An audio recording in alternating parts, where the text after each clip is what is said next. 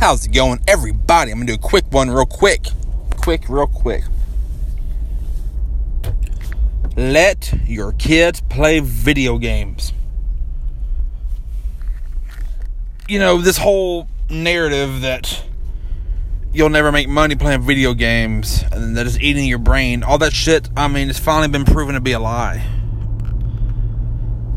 There's people in the world right now like Ninja and a guy named Darkness, you know, that's their internet names, who are making millions of dollars a year to play a video game. Last night was the NBA 2K draft. On NBA 2K, you create a player and you use them, you know, and you play other people around the world. Last night, 30 NBA teams drafted 30 people to represent their team. The number one pick overall in this fantasy draft, he was moved from his location.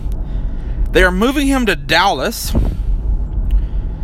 paying for his home, paying for his food, paying for his medical expenses. On top of that, he's getting paid $35,000 to play a video game.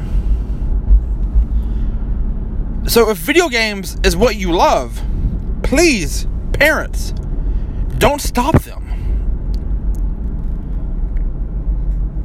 Let your kids invest in the things that they love. One, they will be a lot happier in the long run. And two, you can make money doing the things you love now. You know, used to, you couldn't make money on the things that you love. You had to go to the factory or the farm.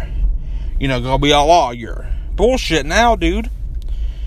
You can make so much money making YouTube videos, playing video games, you know, making podcasts, fucking whatever you want. You can make a lot of fucking money doing it. So don't tell your kids to get off the video games. I mean, sure, if they're fucking 400 pounds at 12, yeah, make them get off. You know, put their health and their wealth first, or not wealth, put their health first, obviously. But if they have good grades in school, and they are healthy, let them play video games.